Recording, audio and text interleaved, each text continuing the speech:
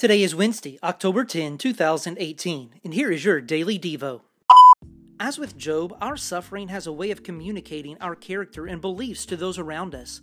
We can live in our pain without having to pretend it away, while at the same time having a deep resolve and rest in the sovereignty and goodness of God. We can face our pain and suffering in the knowledge that the Lord is better than any gifts He has given, and He draws near to the brokenhearted.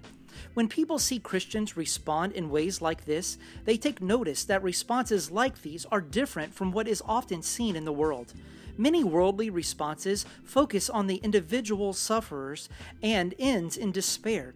But the Christian perspective looks to our good and sovereign God who has suffered alongside of us in the sacrifice of His Son and will one day correct every wrong when He remakes all things new. Think about this. What are some differences between the way Christian and non-Christians might respond to suffering? How can you make much of God this week, especially during those moments of personal difficulty and suffering?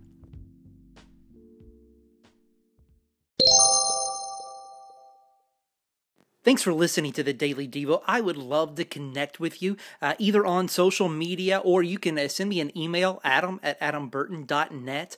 Also, please share this, like it, send it to somebody who it might be a benefit to. God bless.